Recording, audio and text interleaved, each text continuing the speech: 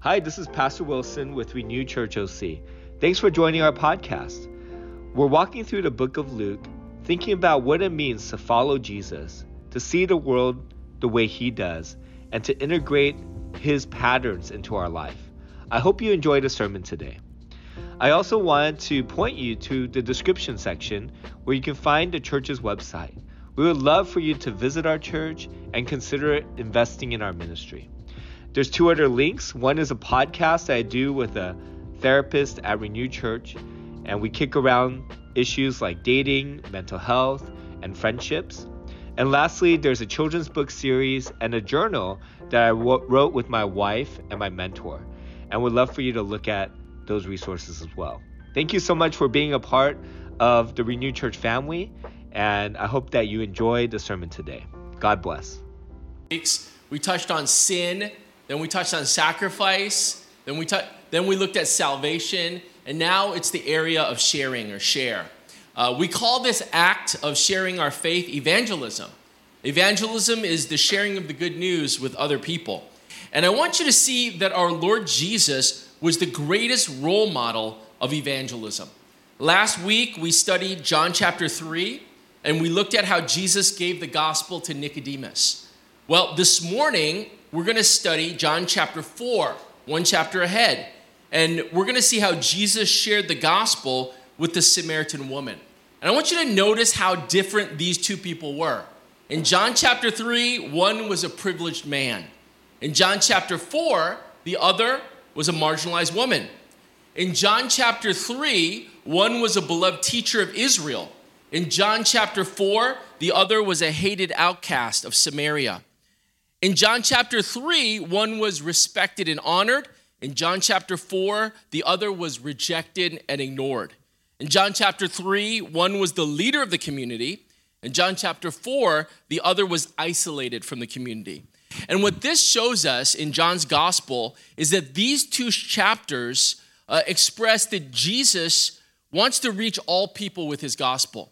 That Jesus wants to reach those that are in high status and those that are in low. Those that are doing well and those that aren't. These two extremes are what Jesus wants to show us he wants to reach. These two extremes and everyone in between. So in John chapter 4, let's look at how our Lord reached this particular person with his gospel. And so if you're taking notes, which I think is a very important and wonderful endeavor to have, is number one, our Lord took every opportunity, to evangelize in the realm of everyday life. If you're taking notes, write that down. I'll say it again so it'll give you time to write. Our Lord took every opportunity to evangelize in the realm of everyday life. Let's begin reading in verse 1. Now, Jesus learned that the Pharisees had heard that he was gaining and baptizing more disciples than John, although in fact it was not Jesus who baptized, but his disciples. So he left Judea and went back once more to Galilee. Verse 4. Now he had to go through Samaria. So he came to a town in Samaria called Sychar, near a plot of ground Jacob had given to his son Joseph. Jacob's well was there, and Jesus, tired as he was from the journey, sat by the well. It was about noon. Verse 7, when a Samaritan woman came to draw water, Jesus said to her, "Will you give me a drink?" His disciples had gone into town to buy food. Now, this is an awesome passage when you realize that Jesus broke through barriers in order to evangelize this person. He broke 3 barriers, and we're going to look at that in a second. Number 1, Jesus broke the ethnic barrier. So the passage that we just looked at, he was becoming a very popular rabbi, a Jewish teacher. And the religious leaders were hearing about it.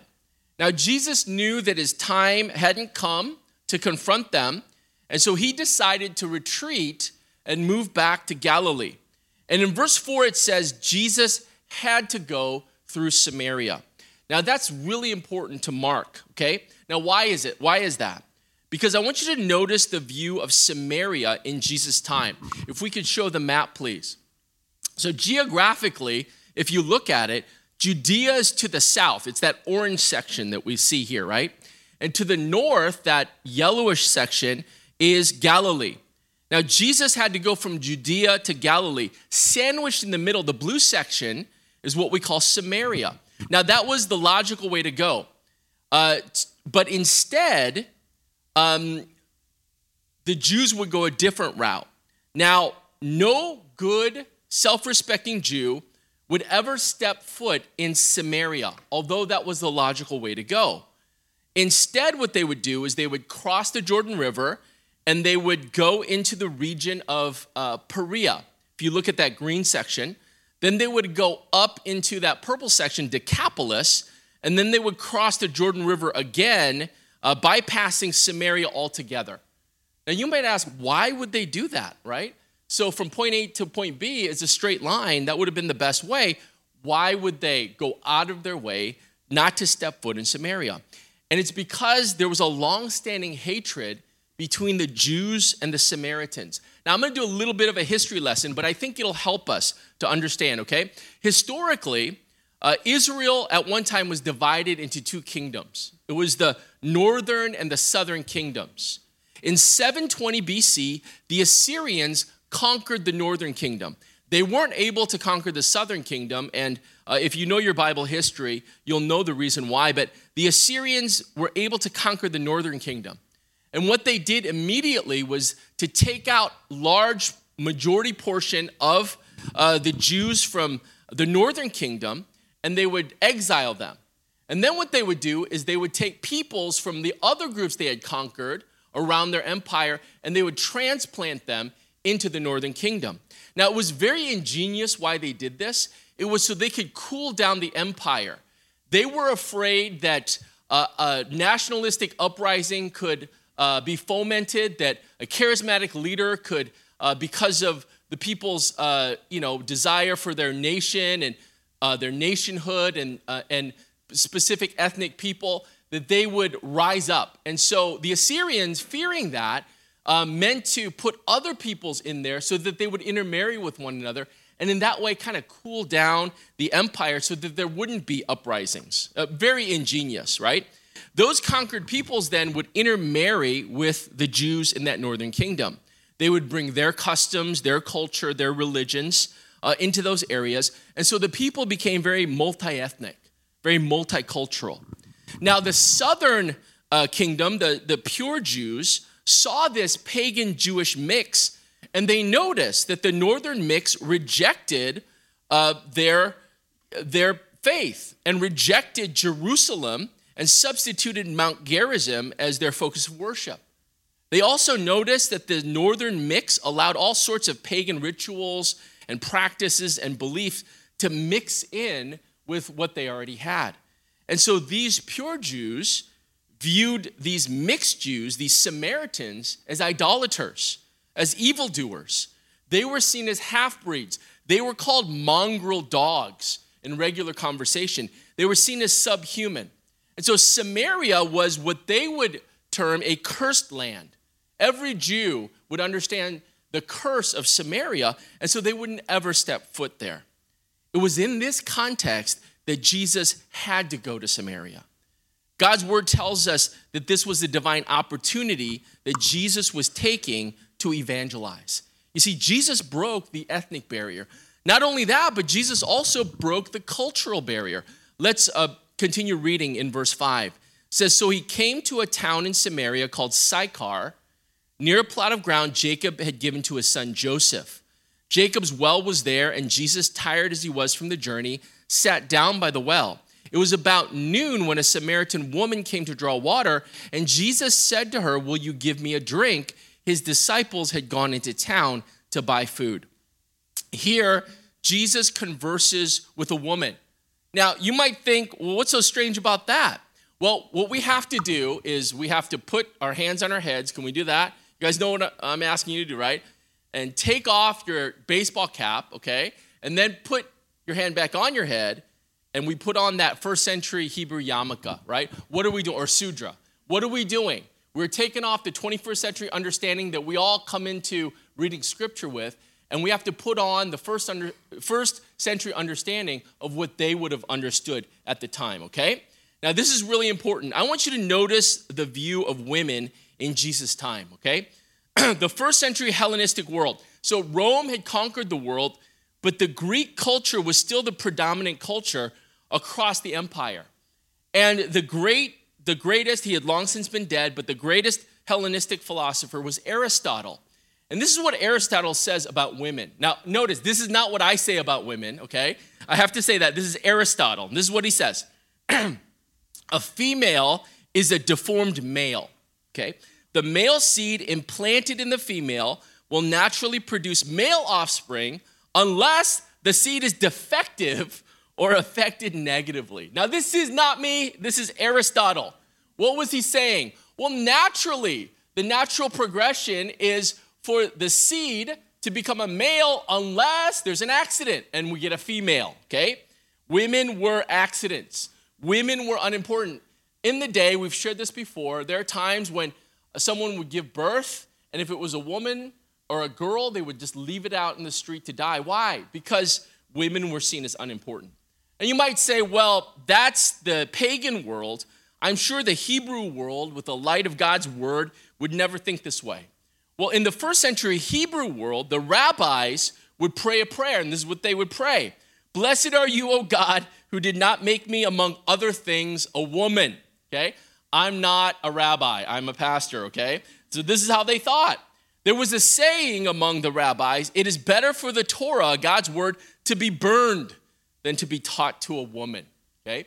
Socially, rabbis never talked to women for fear they would lose their reputation. There was a group of Pharisees called the bruised and bleeding Pharisees that as they would walk around the marketplace, if they saw a woman, they would close their eyes, and many times they would bump into different things, and they would get bruised or they would get hurt, and they would wear that as a badge of honor. At least I didn't look at that woman. There's a saying among the Jewish people, let no man talk to a woman in the street, not even wife or daughter or sister. And it goes on and says, never, never talk to a Samaritan. Who is Jesus speaking to? A woman, a Samaritan woman. The Mishnah said this, that the daughters of the Samaritans are unclean from the cradle and are therefore perpetually ceremonially unclean. Imagine being referred to as perpetually unclean. This is the woman that Jesus was talking to. You see, Jesus broke the cultural barrier. There's a third barrier that Jesus broke, and that was the outcast barrier. Now, it's interesting to note that this woman was from Sychar and came to Jacob's well at 12 noon to draw water. Sychar is a half mile from Jacob's well. There were way closer springs to where she lived, and she comes at 12 noon. In a semi-desert culture like California, we know that noon is hot, right? It's a hot part of the day, and it doesn't get better. Well, in a desert culture, we see that 12 noon is the hottest part of the day. The custom of women was to gather in groups either at morning or at dusk in order to get water, because that was the coolest part of the day. And it was a time when they could gossip, they could talk, they could socialize. But this woman, why not her? It's because she was an outcast, because she was shunned and isolated.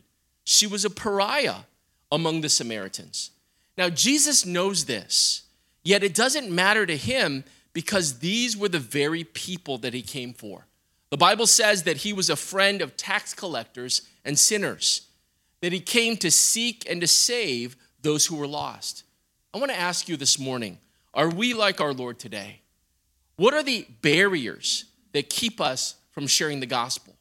Is there an ethnic barrier? I've heard people tell me, I'm afraid to go to this particular group and share the gospel with them. I don't understand, this particular group. I don't, I get scared. I don't know what to say. I'm intimidated.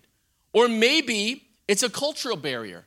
Can I really talk to my coworker about the gospel? I thought we have to keep, work and social life separate. Is that crossing the bounds, right? Or you might say, there might be an outcast barrier. And you might say, well, that person will never receive Jesus. That person would never become a Christian. I've already written that person off. You see, we come in contact with all of these barriers in the realm of our everyday lives. And if there's anything that our Lord teaches us, it's that we need to break barriers in order to evangelize. Amen? I remember when I learned this truth, I was 20 years old and I was in college. And I remember that I was so stirred by this truth to break barriers and to share the gospel that I went off my college campus and I told the Lord, I said, the first person that I meet, I'm going to share the gospel with. I'm going to share the gospel with the first person that I meet. And I wanted to break barriers. And when I left the campus, the first people I meet were these 4 gangsters. And it was the early 90s, so you knew what a gangster looked like. I mean, they had those blue bandanas on. They were wearing gangster gear. And I remember seeing them and just feeling my heart sink because of what I told the Lord. And I remember they were playing basketball, but they weren't playing just any basketball. They were playing gangster basketball, okay?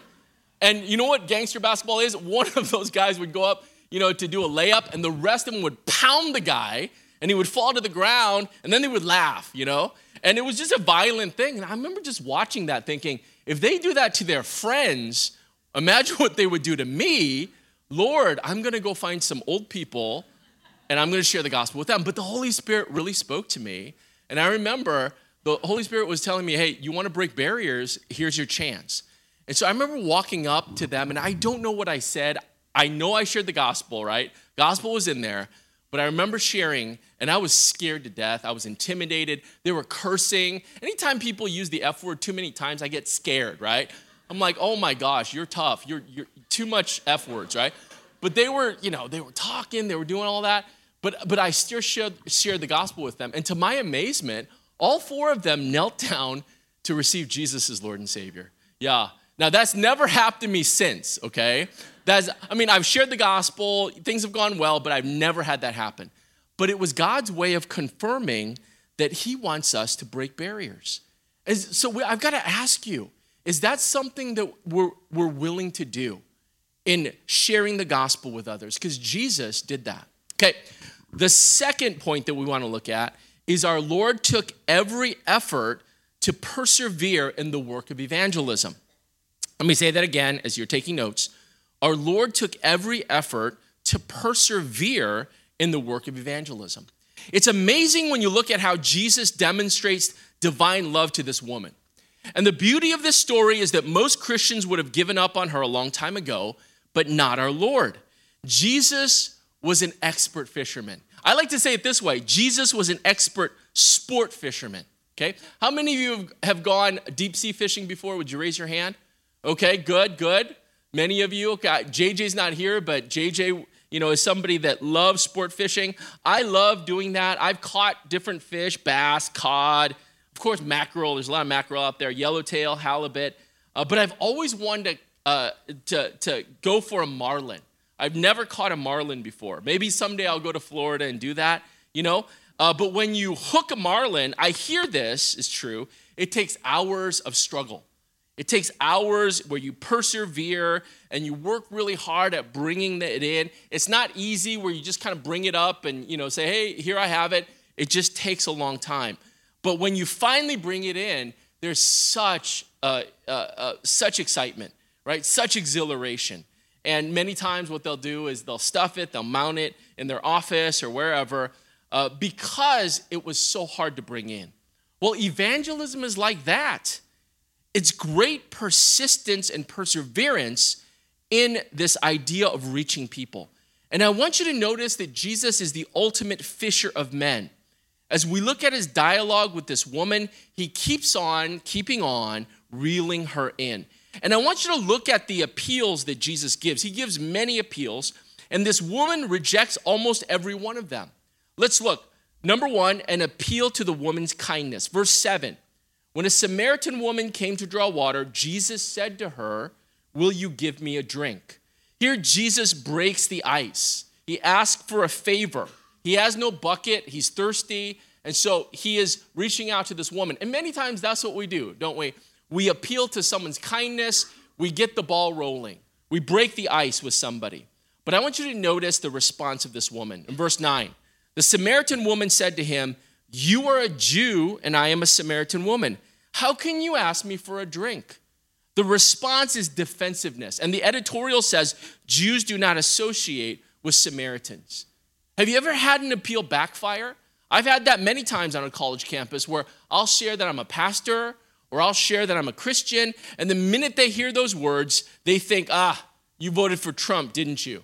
You're a right-wing Republican. I know who you are. Or, man, you're about the Second Amendment. You're a gun guy. You know, you want guns for every person. Or you're homophobic, aren't you? I know, you look like a homophobe, man. You look homophobic. And all we have to say is I'm a Christian, and the defenses go up. And you know what? We have to expect that, right? Our Lord doesn't stop because she's defensive. He's an expert sport fisherman. He keeps reeling her in. Now, let's look at the appeal to the woman's curiosity. Let's look in verse 10. And Jesus answered her, if you knew the gift of God and who it is that asks you for a drink, you would have asked him, and he would have given you living water. So Jesus piques her curiosity by using a rabbinic mashal. That's a veiled saying, so that you say it so that people will, get the spiritual meaning behind it. What Jesus was saying is, I know where you can get great water, and he's talking about himself as the living water. Now, verse 11, I want you to see her response. Sir, the woman says, you have nothing to draw with, and the well is deep. Where can you get this living water? Are you greater than our father Jacob, who gave us the well and drank from it himself, as did also his sons and his livestock? Her response is sarcasm, right? This isn't an innocent question. It's a verbal hand grenade. It's a loaded question full of controversy. And sometimes when we share the gospel, people will get controversial. They'll get sarcastic. They'll get cynical. They'll say things like, how can you Christians talk to me about love? I've experienced church before. I've been in your services. You guys are all hypocrites, right? A verbal hand grenade. I want you to remember that this Samaritan responds from the pain and discrimination that she's experienced with Jews. And here a Jew is standing before her, and so she can't help but be sarcastic. You see, our Lord doesn't stop because she's this way. He keeps reeling her in. Okay, let's look at the appeal to the woman's desire. In verse 13, it says, and Jesus answered, everyone who drinks this water will be thirsty again, but whoever drinks the water I give him will never thirst. Indeed, the water I give them will become in them a spring of living water, welling up to eternal life. And here Jesus takes a material need and he focuses on the spiritual. And our Lord always does this in the Gospels. He starts off where a person can understand, and then he goes to the spiritual significance of it. Notice her response, verse 15. The woman said to him, Sir, give me this water so that I won't get thirsty and have to keep coming here to draw water. Her response is misunderstanding. Hey, you have this physical water? Give it to me. I need it. Sometimes people won't understand the gospel the first time or the second time or the third time. And sometimes they'll misunderstand what we're trying to say. Do we stop and say, well, this person's not elect and move on? Or do we continue to persistently, passionately, reel this person in and continue in the appeals? We've got to continue. So let's look at the appeal to the woman's conscience, verse 16.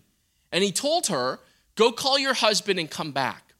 Here Jesus probes with a personal request. Now, he's not requesting it out of ignorance. He knows what he's doing.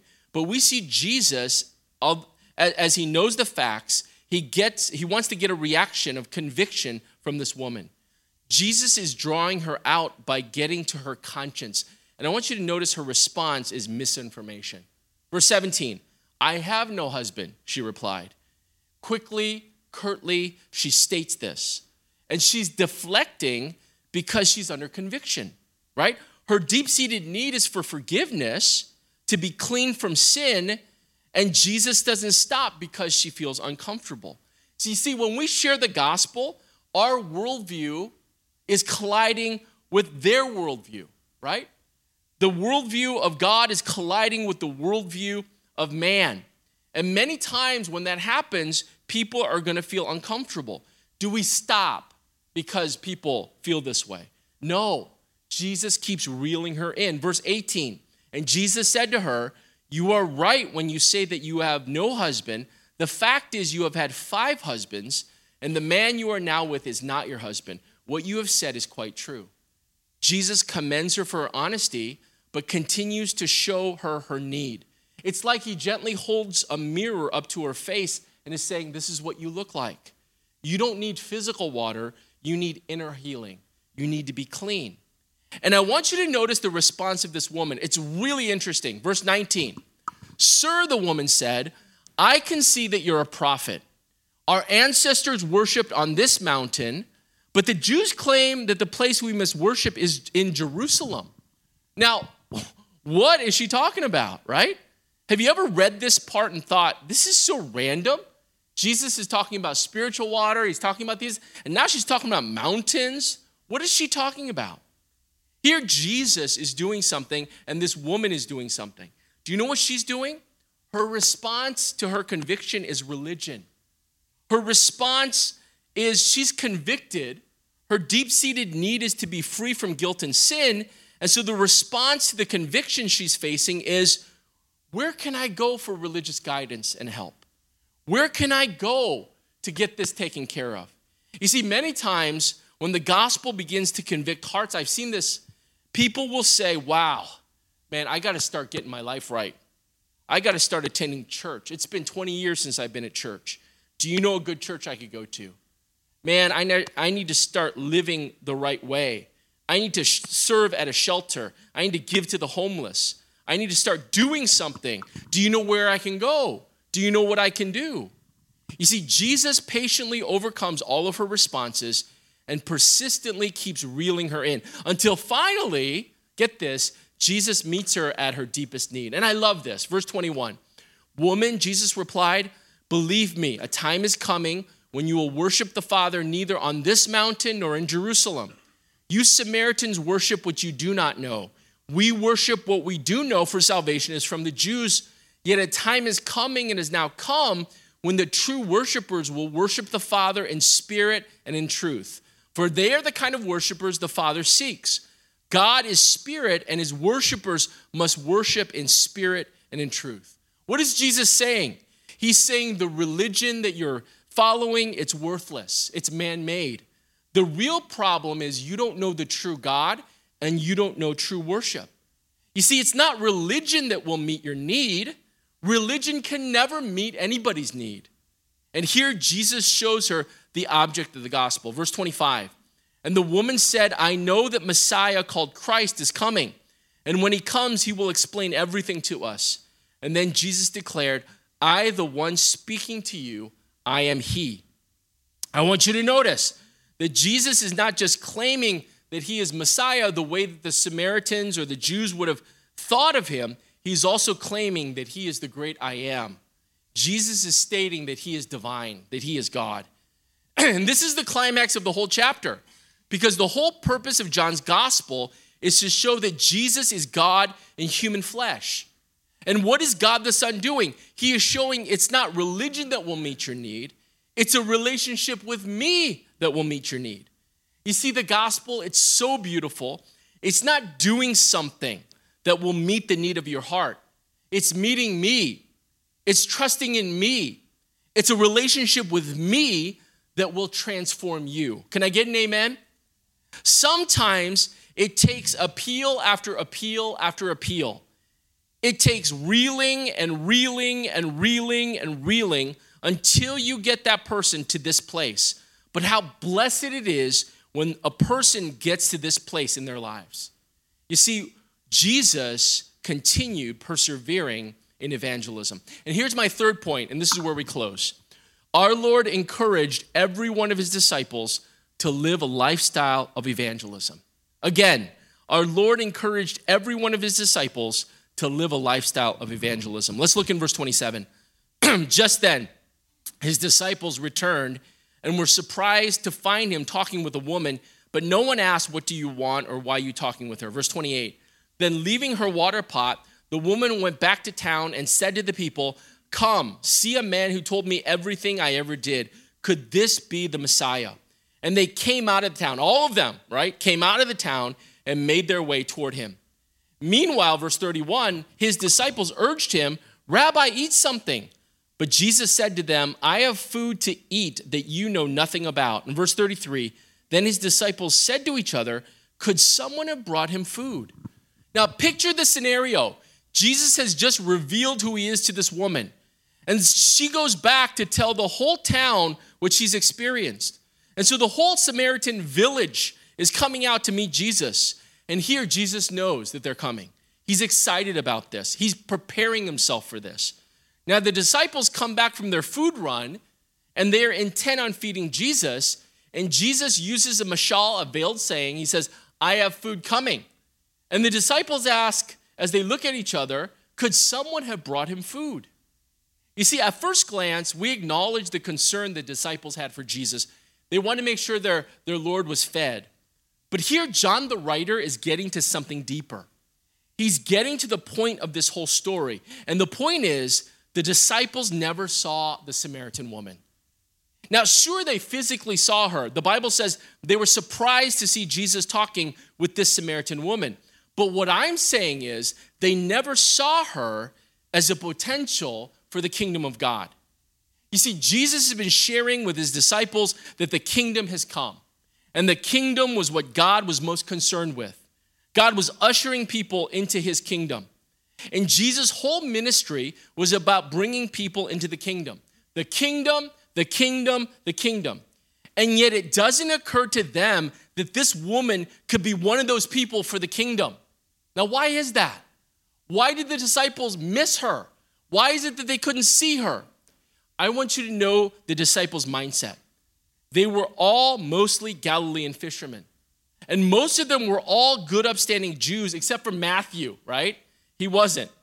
But where do all the good Jews go? They go to synagogue.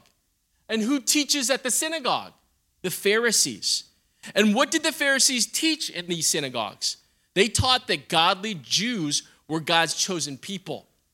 And godly Jews should only hang out with godly Jews. They should form a chosen people bubble. And they taught to save your faith for others who are in this bubble. Because when you're in the bubble, you're in good. You're given godly resources. You're taught God's word. They offer wonderful programs for you and your children to strengthen your faith. The bubble is a good place to be. So do as much mingling only with others in this bubble, because you don't want to get contaminated with the filth of this world. And when you go out into the marketplace, into the filth, whether you have to work, whether you have a business, keep your faith to yourself until you get back in the bubble. So what happens when you live this way? You keep your personal life disconnected with your life in the world. With this kind of mindset, no wonder they didn't see this woman. They didn't see her for God's coming kingdom. They didn't even think that she would be allowed in the kingdom, that she'd accept the kingdom. The bottom line is they didn't think it a priority to expend the energy. And I want you to notice Jesus' mindset. It was radically different from these disciples. Verse 34, look at it. It says, my food is to do the will of him who sent me and to finish his work. Don't you have a saying? It's still 4 months until harvest. I tell you, open your eyes and look at the fields, for they are ripe for harvest. What is Jesus saying? He's saying, go out and get them. Open your eyes. I want you to see everyone as a potential. Tax collectors and prostitutes and Samaritans and Gentiles, everyone for the kingdom, because they are all a harvest field ready to enter the kingdom of God. Can I get an amen? So the disciples thought it was not a priority to expend the energy. What Jesus was saying is spend the priority of your life and the majority of your time in the harvest field. And I want to say this, Renew Church. Evangelism is still the reason that we are still on this earth. You know, we could worship better in heaven. The worship team does a great job, right? But who would you rather hear, them or Gabriel and the angels, right? I don't mean to diss you guys. You guys are awesome. But of course, it's a no-brainer. We could study God's word better in heaven. Who would you rather hear, me or Jesus? Right? Jesus, no-brainer. We could do church better in heaven because we will be glorified. We won't have sin on us anymore. We'll be able to use our spiritual gifts. We'll be able to serve God better. So why are we still on this earth? Because there's one thing that we can't do in heaven and we can still do on this earth. We have a great commission to perform. We have a calling to reach men and women with the gospel.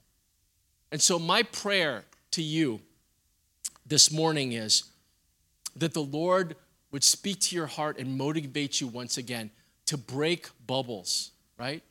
To burst bubbles, to break barriers, and to live our lives in accordance with God's great commission.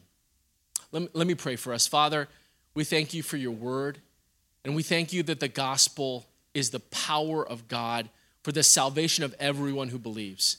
It is the foundation of our faith. And we ask that as we appreciate the gospel, as we embrace the gospel, that we would live out the gospel in its great commission. We ask that you would give us the courage to go out and to share with one another. We pray this in Jesus' name, and all God's people said, amen, amen. Thanks so much for joining us today. We're really grateful that you'd spend time listening to the sermon series. And we also wanted to point you to a few other resources.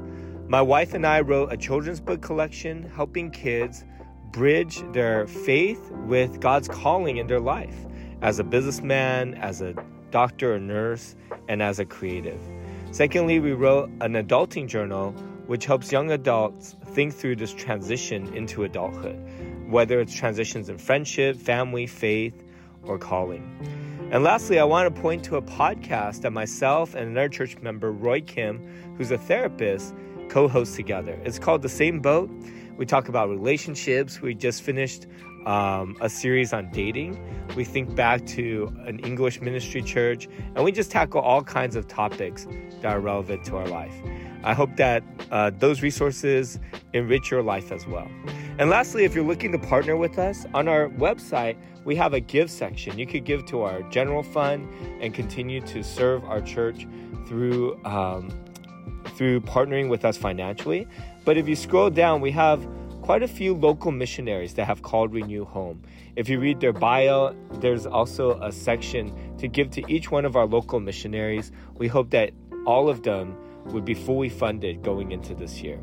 God bless you. Thanks so much for being with us, and hope to have you join us again.